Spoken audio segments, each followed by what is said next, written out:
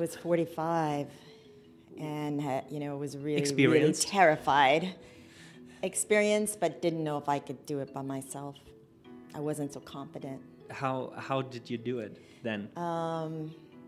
I had help and support of my family, my friends. I had clients that called that said, "Hey, Suzanne, we'd like you to do this job. We'd like you to finish this job."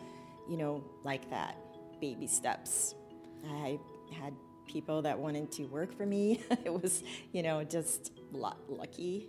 Yeah. And then all this newfound energy, and you tap into things you never really knew you could do when you have to. Welcome to the Light Lounge, the first podcast for lighting designers, creatives, and designers who work with light.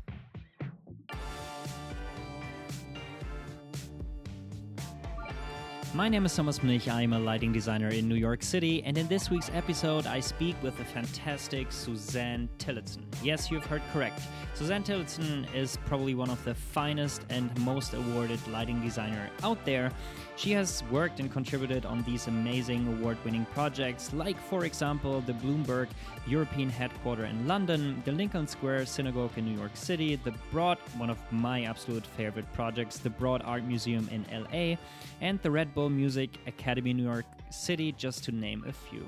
She helps architects like OMA, like Shop Architects, Bjarke Ingels, Foster & Partners, Stille Scofidio, Renfro to bring magic and life into these buildings they create. But before she could call New York City her home and build a stable and permanent business that she has today, things did not look as easy. There were challenges at the beginning when she started out.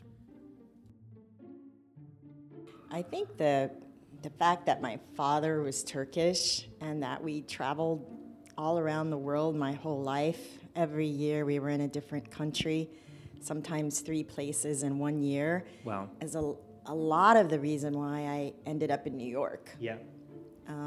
To me, it's the only place that felt truly like home.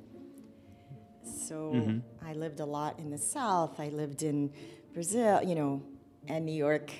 But that didn't happen until 6 years out of college. The last place my father was transferred was Baton Rouge, Louisiana, which is why I went to LSU. It was the in-state school at the time, and I started out in architecture.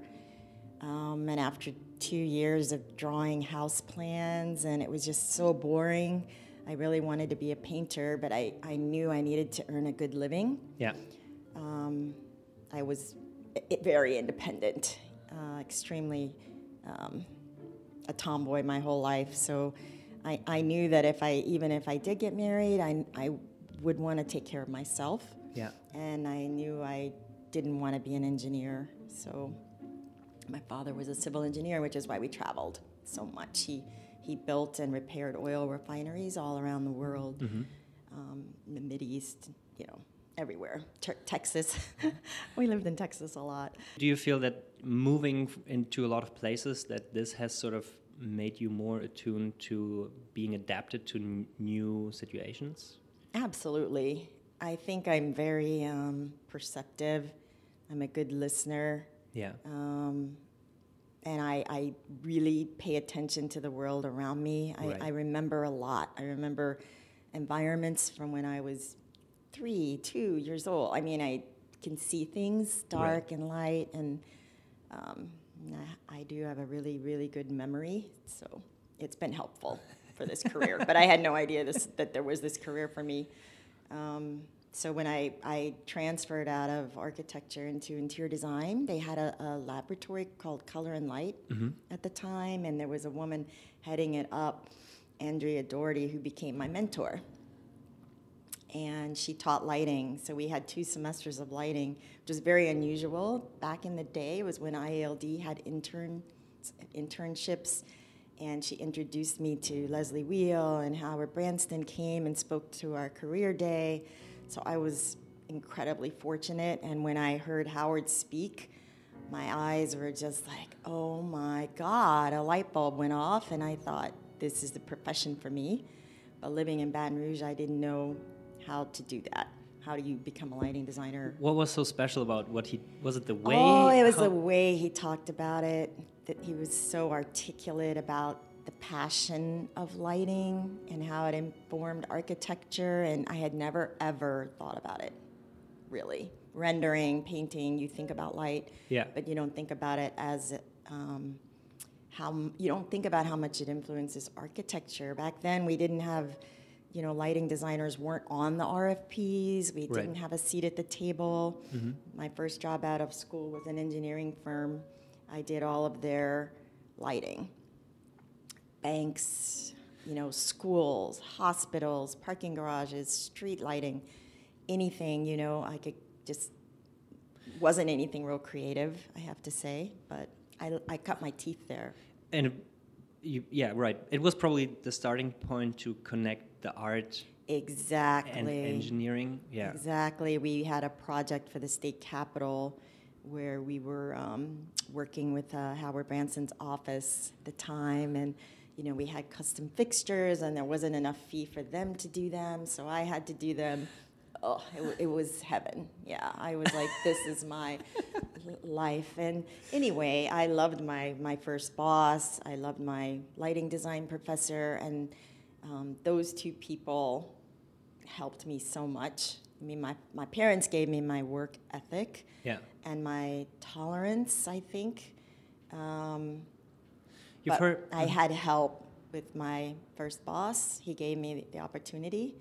I was the only person in the firm that wasn't an engineer, Did you, and when I remember this correctly, this was at Fleck & Kurtz Engineering? No, this was Levy Kramer. Understood. Raoul Levy, that was in Baton Rouge. And then when I moved up here, I had a young child.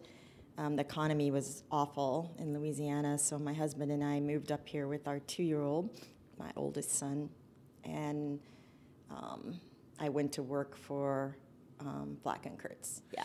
And did you say, okay, I want to work with you, but I would love to do the lighting design department, or? They had a lighting design department.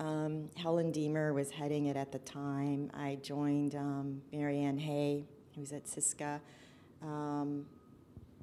And it was, I took that job. I wasn't sure if I should have. I really wanted to work at a lighting design firm, exclusive lighting design firm, but the pay was so much better. And I was raising a family, and we were completely broke.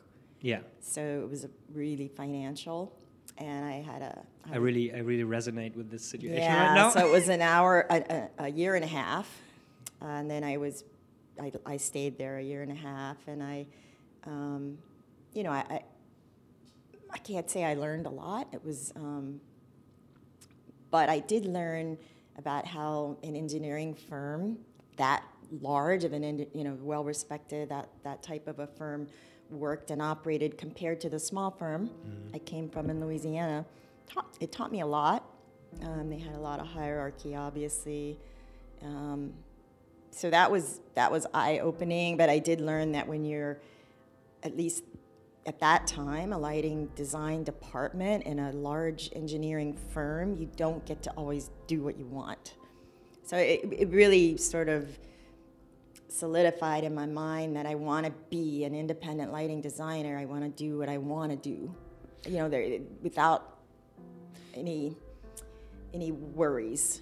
Do you think this frustration came from working in an absolutely male-dominated engineering environment, or do you think it was more the structure of a larger company? I think it was a little of both, probably. I mean, I was pregnant. I worked up until the day I had my second child, and I couldn't be a sick a day. I saved my vacation. Wow. It was not an easy time for women in the workplace. They didn't know what to do with me. They said, "You're coming back?" And I was like, "Yeah, this is my job. I have to earn a living. I'm just like you." Right. So anyway, I think that started to build in my mind that I hope someday I can change things. Maybe, or things will change. But I really didn't feel sorry or anything. I just thought that's the way it is. Whatever, you know. And then did the collaboration with Howard Branson sort of guide the way into? That's where I went after Black and Kurtz, and I was only there a short time, honestly. For some reason, I remember the economy wasn't that good, and I got a call from Jerry Kugler. He was quite busy. I think at the time, he was, Ann Kale was there. There was only, I think, 3 or 4 people. So I joined, and gosh, almost 17 years I was there. And at some point, I can't remember how many years it took, but I became 49% owner. The name changed to Kugler Tillotson. And then I guess the economy got bad again. You know, the economy sometimes just... Change your circumstances? Yeah, forces change. And I do think you learn a lot from change. And change is good. In my life, it's been really good. It's kind of given me the kick in the butt that I really needed sometimes, as I tend to be comfortable in a situation. I think everybody does. Absolutely. You know everything, of course. And you're comfortable, and I get very attached to people, and right. Change was very hard. So you need the kick in the butt to grow. There's always opportunity in challenging times, probably. Yeah.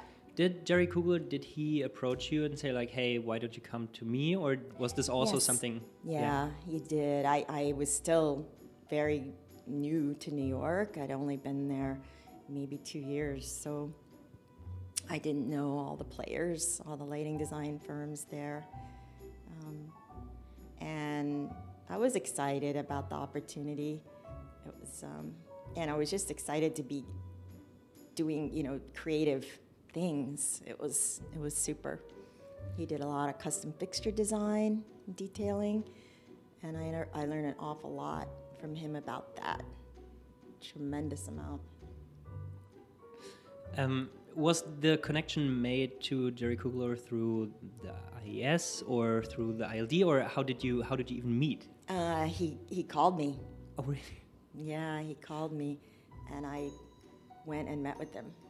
It was that simple. And I remember speaking to my father.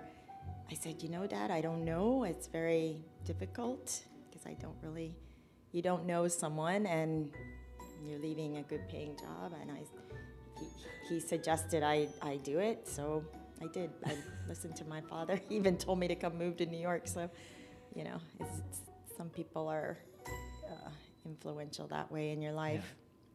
Yeah. And coming from a bigger, larger engineering firm into like a 3-4 people office, was this like, okay, I suddenly have to do everything, and now I can do anything? Oh, completely the opposite. It was great. Yeah.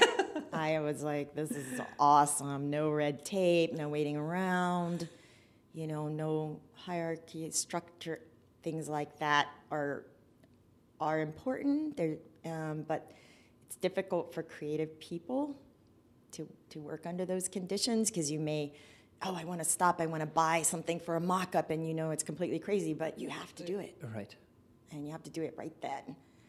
So, did he see from the beginning that? Did he have a feeling that you would become a partner, or was it? Did this develop over time? No, I think over time, for sure. Yeah. Yeah. So, and then you probably learned how to invoice stuff, how much to charge, how to set up billing. Yeah. And over 17 years. Tillotson Kugler Tillotson, right? It's okay. It's a mouthful. Grew over the 17 years, so you probably grew with it with more people and I think we had 12 or 14 when I left. Mm-hmm. And that was 2004, and I was just myself. You know, one of my ex-employees gave me a desk. Alistair, I will never forgive. I was so thankful for that. He gave me a desk in his office, and a copier and a phone. Was I had that no was that jobs, was no clients, nothing. was that the initial moment there? Hey, why don't you start your own business? I have a desk for you and a copier. Why don't you start something yourself? No. We had a falling out. Yeah. Yeah, it was definitely not a pleasant breakup. Well, it happens. It right? happens. Yeah. We're all humans, and relationships are. Exactly. Yeah. So also probably a challenging moment where you tapped into something new you didn't know. I did, and I was old. I mean, I was 45, and was really Experienced. terrified. Experienced, but didn't know if I could do it by myself. I wasn't so confident. How did you do it then? I had help and support of my family, my friends. I had clients that called that said, "Hey, Suzanne, we'd like you to do this job. We'd like you to finish this job," like that, baby steps. I had people that wanted to work for me. It was, just lucky. Yeah. And then there all this newfound energy, and you tap into things you never really knew you could do when you have to. Right. You mentioned in previous interviews that, of course, relationships and trust is a very big part of, well, in general in life, but also building like relationships. Yeah. Maybe I pause here and I say Sure. like just us meeting, I thought, okay, before I came here, I thought, how did we connect the first time? And do you remember? Yeah. I'm not sure if you remember, probably not, but I met you, or I remember it vividly, I think 2010, 9 years ago at the Lightened Building in Frankfurt. And I was like this... Yes, I remember. Still a smaller newbie saying like, hey, I'm coming to New York. And you were like, oh yeah, sure. Shoot me an email. Yes. And I think you gave me the email from Aaron. And that's exactly right. I remember that. And it was like the same as you're today, very energized, very open, very helpful. And these small interactions, of course, build like the trust, and that's why we sit here today. Did you also build a lot of connections with Jerry Kugler, working with him, that you then sort of could use in your further business? Yeah, because I mean, I was there a long time, and Jerry and I, kind of after I became experienced, he had his jobs and his clients, and he was the principal in charge of those. And I had my jobs and my clients, and I was the principal in charge of those. Okay, yeah. So, it wasn't like I was just starting and hadn't done a project. I had KPF was one of my big clients. I had established relationships with OMA. We'd already started the Seattle Library, the Prada store. So there was, and then all of those firms, people in those firms over these years have branched out and had now their own firms. So I've been incredibly fortunate by that. You have Work AC, is Dan and Amal from OMA in Rotterdam. That's where I first met them. Wow. Yeah, Josh Ramus, same. I met him, and he's at Rex. I met him in Rotterdam. So it's lighting designers are fortunate that way, really.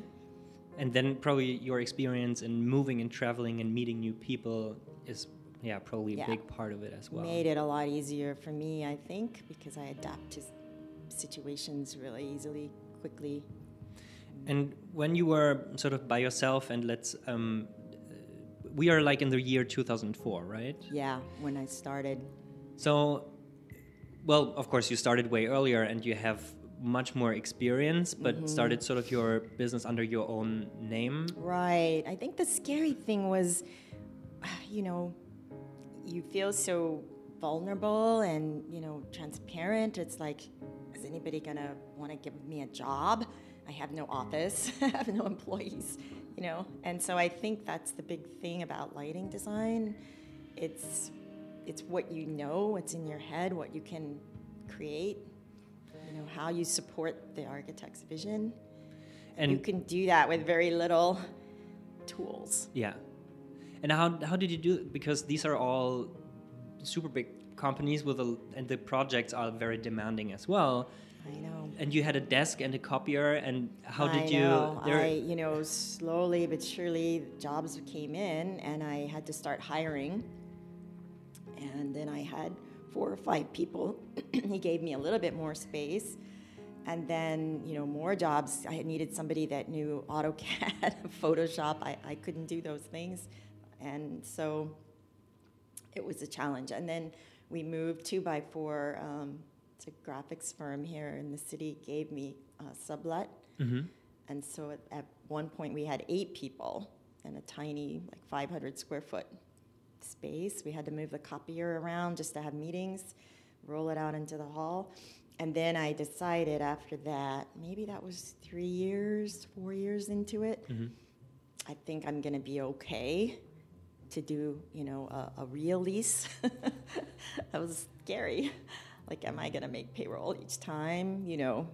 How do you know when you could sustain it? And then it's sort of, you have this enough flow of the cash coming in to where you could start to pay yourself. And then you could, that's the big kicker, because you can pay your people, but it takes a little while to pay yourself. And you started. How did you get new businesses? Did you just tap into old connections, or I was just so lucky. They would call me, and it was like that. Wow. Yeah. And then, people talk to each other, and I guess word of mouth. I had no marketing campaign. No, I think if you do it today, you need, there's a lot more competition. Right. You need to think about all of that. I was a bit naive that way, but I also already had a body of work, Right.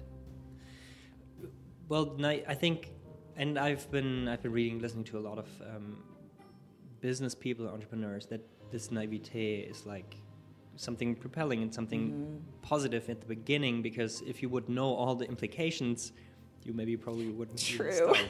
So true. I felt like Mary Tyler Moore when I walked, out of my last day. I was at Cougar Tillotson, and not that it was all bad. It's just that for the first time in my life, I was on my own 2 feet. I always lived at home. I never was ever on my own 2 feet. Did you ever think that it would not work out, or did this not? I really never thought about it. I guess I said, well. And hello everyone, Thomas Super Quick here. I just wanted to say thank you for making this world a better place. Thank you so much for being a lighting designer, and thank you so much for being part of this amazing lighting design community. I just wanted to say thank you so much here, and asking for a tiny little bit of help. The more we hear and speak about light, the better for all of us. And if you should know another lighting designer who has not heard about the Light Lounge podcast yet, please share and ask if he or she would be interested in conversations like these with the amazing Suzanne Tillotson. I'm working really hard to get the best lighting designers in conversations, to get the insights that potentially could be interesting for you, in order to make this lighting design community better, and of course to make the world a better place for environments, designs, saving energy, and so on, all the jazz. Wherever you are in the world, I wish you a happy spring, and I speak to you very soon. Back to the conversation with the amazing Suzanne Tillotson. Thank you so much. I guess I said, well, it may not, and if it doesn't, the worst thing that could happen is, I open a flower shop or something, I'll figure it out. That's what I thought. Maybe it won't work out in lighting, but it'll work out in something. Right. I'm a very positive person. It helps me through difficult times. I always think there's some light at the end of the tunnel. So you were 3-4 years into your own business, and having an 8-people office, and now sort of making the next step into your own lease. How was there a project, or what was the moment where you thought, okay, now I feel confident? Gosh, I don't know that I ever had that moment. I can't think of that. I guess I became more confident as my staff grew, and people like Ellen Sears and Mark Kubicki came I felt more supported because I had worked with them for so many years before, and I guess there was really no turning point other than it was just years, each year, but each year was a challenge. I mean, you just can't take it for granted 1 minute. The intensity when you have your own company, it's like hit the ground running, wake up the sunrise, it's like intense. It's been that way for a long time. You have to have a lot of energy. So I enjoy it, but you do have to have a crazy amount of energy. And probably the not knowing what's going to happen is like sort of positive stress that sort of helps you. Yeah, I think so. I think that for me, I just set up my vision for the company was do the very, very best lighting design we can do and support our clients in the very best way we can so they'll want to come back. It's pretty basic, Did you feel 2008? Not really. Not so much. I think maybe we worked for a couple of months. We worked 4 days a week. So I just brought everyone into the office and I said, this is the situation. I don't want to have to let one person go, but I want to make sure everyone is on board with this decision. They were, and it was extremely short-lived. Everybody got like a Friday off. It was good. And it was just a few months, I think. Yeah. Very lucky. It sounds like that you have built a very strong system and people of trust and a team that is... Yeah, it's an amazing team. We have, most of the staff has been with me over 7 years, right out of school. They got married while they were here. Now they're having children also while they're here, and they're all coming back to work. And I think that, there's not a lot of design firms where that happens. Yeah. Either, they're not paid enough or the culture doesn't allow them to have a family and have a demanding job. Is this something that you pay specifically attention to? Absolutely. Because we're in an industry that makes it very difficult to have those things. We spend a lot of time, and I think it's from my engineering days, we plan our days, our weeks, our months. We do projections. I believe in spreadsheets and all that stuff, which is, I think, maybe unusual for a real creative design studio, but it's the only way we can manage our, work-life balance. The more organized and efficient you are, the more time you can spend on the design, the more mock-ups you can do, and that brings value to the project. It's what sets it apart. But you can't do that if you're not healthy and happy. Of course. So it's a struggle, It's not easy, but I made it. It was my ambition. Even when we had 4 people, I said, I'm going to have health care. I'm going to have a 401k.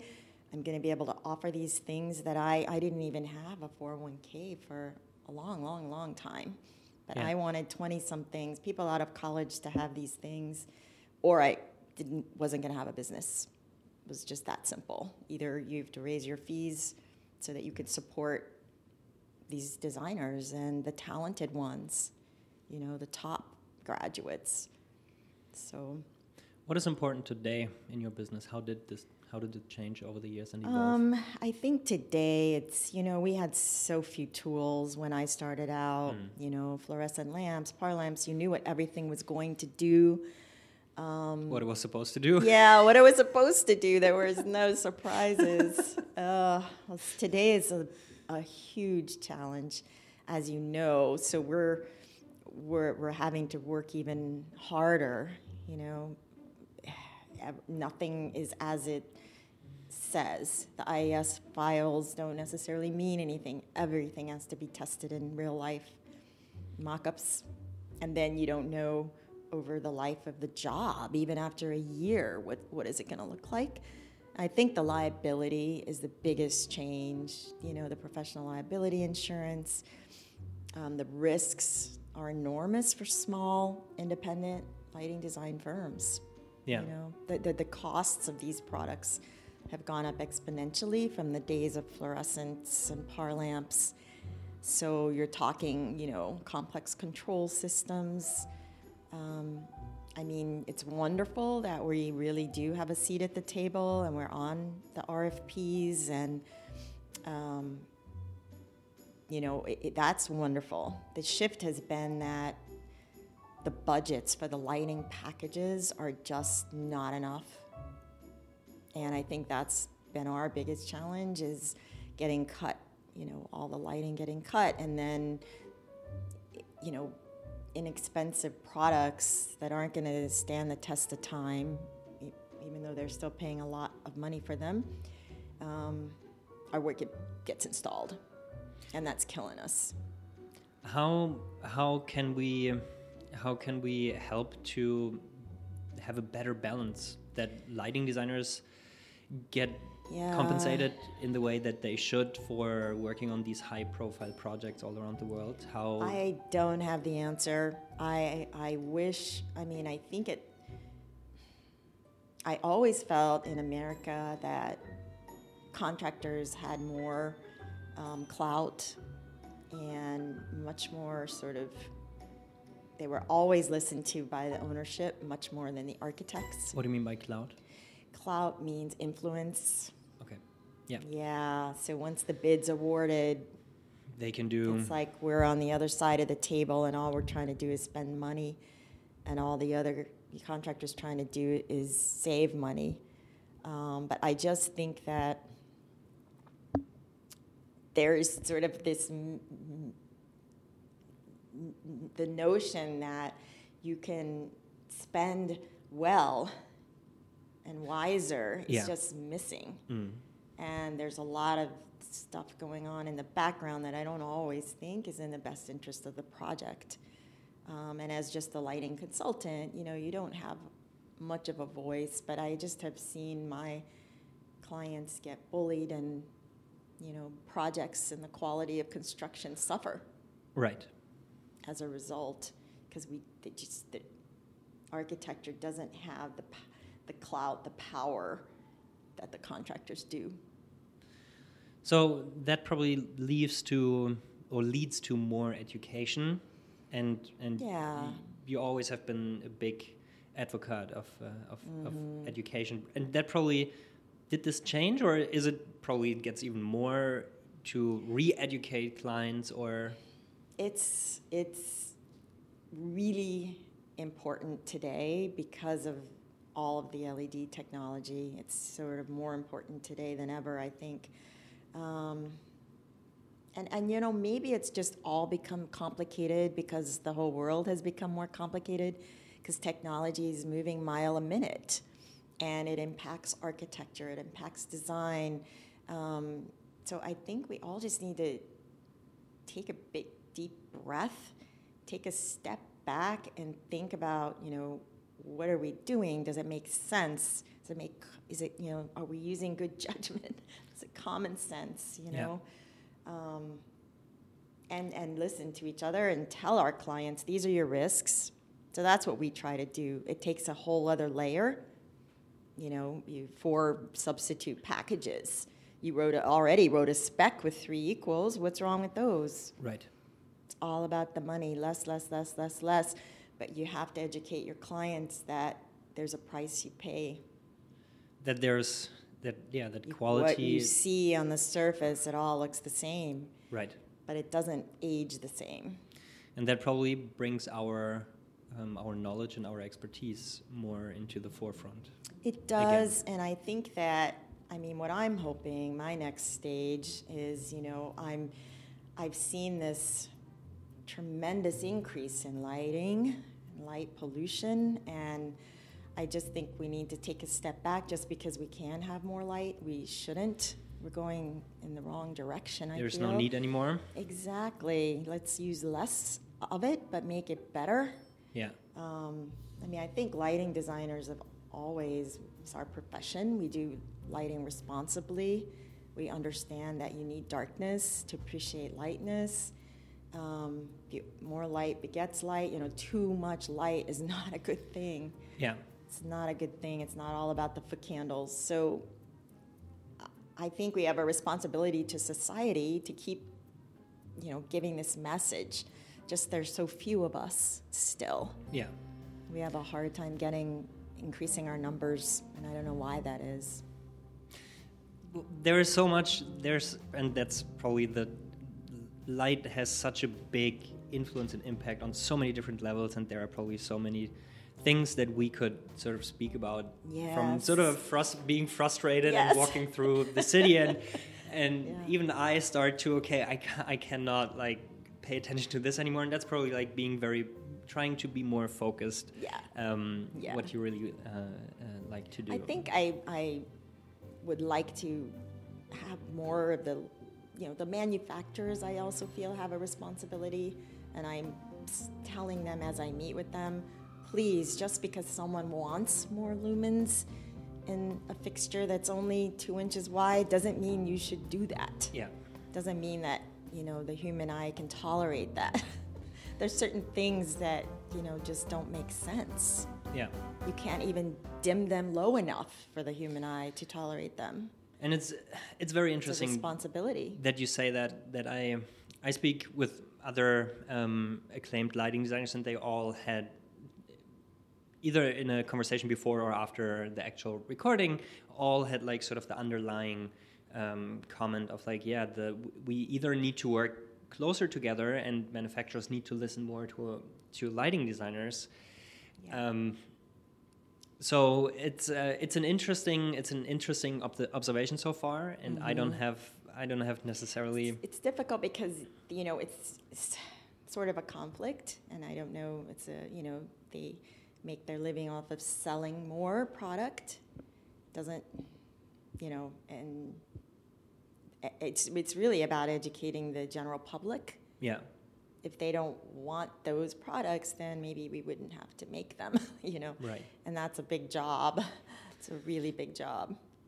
So there are a lot of challenges, and we are coming sort of closer to the end. What is your outlook for the future? You, as you mentioned, you have a very good forecast for what's happening in your own company, but also for the future. What is your vision where the lighting design industry goes, or maybe just your personal business? Oh, I think personally, we're interested in, because we see a big void in some product design. We see the need. We it's not moving fast enough for us and our needs. So we're looking into that seriously, and not as a money-making proposition, because it doesn't seem like it will be, but just as just need-based. It's need-based. So we need a certain louver or reflector, et cetera. We're going to have a 3D printer. We're going to do it ourselves. We're going to design it. We're going to say, go build this, because we don't have the time to wait for the manufacturers to do the R&D, et cetera. It's so interesting that, and also, of course, you experience this the same way, that all other lighting designers say, okay, we have problems fulfilling the need of the market by the product that are provided. Absolutely. And it's so interesting because companies and even lighting designers start to develop lighting control systems that actually respond to the human need even better. Yeah. And it's like, in order to, and I really love to use this quote or question by Henry Ford, who said, like, if he would have asked his customers, what do you want, or what do you need, they would have said just faster horses, and they would not have come up with a motorized vehicle, right? Exactly. And so that's how we exactly. I think we need to really think fresh, new. Just because you can make a 2x2, look at like exactly. a 2x2 fluorescent with a lens, or are we Yeah. doing that? We need to rethink the grid ceiling. Yeah. This is like, it's crazy. The form factor has to change, and has to change more quickly in a way we can afford it, and Right. it has to be comfortable Right. for people. Yeah. We're not there yet. We are heavily working on it, and Yeah. you're working on it, Yeah. Suzanne. It was a great pleasure. What thank you, is there anything you would like to plug? Of course, people can reach you on your website. Yeah, very well of presented. course, yeah. I assume you're always looking for most talented people. Yes, we are. We're always looking. We're a little limited in space in New York, but we just expanded. So, yeah, space is looking a little better these days. And I would just say I'm encouraged. I'm super excited by all the young people coming into the lighting industry. I wish there were more of them. I think they're well aware of the challenges, and they're going to meet them. I mean, I can see it in my own studio. They have the creative abilities, they have the organization efficiency. They know what to do. So, yeah, that's my story. Suzanne, I really appreciate Thank it. you, Thomas. Thank you so much, Thank you so much for your time. Thank you for the time. Thanks. Thank you. And again, another amazing conversation, this time with Suzanne Tillotson. I think I don't need to explain further what she already did and has accomplished. I will, of course, put down her contact information in terms of the website in the show notes. If you have any questions, comments, concerns, please just say hi to me. I'm super excited to get to know your story. And so long, all the best, stay lit.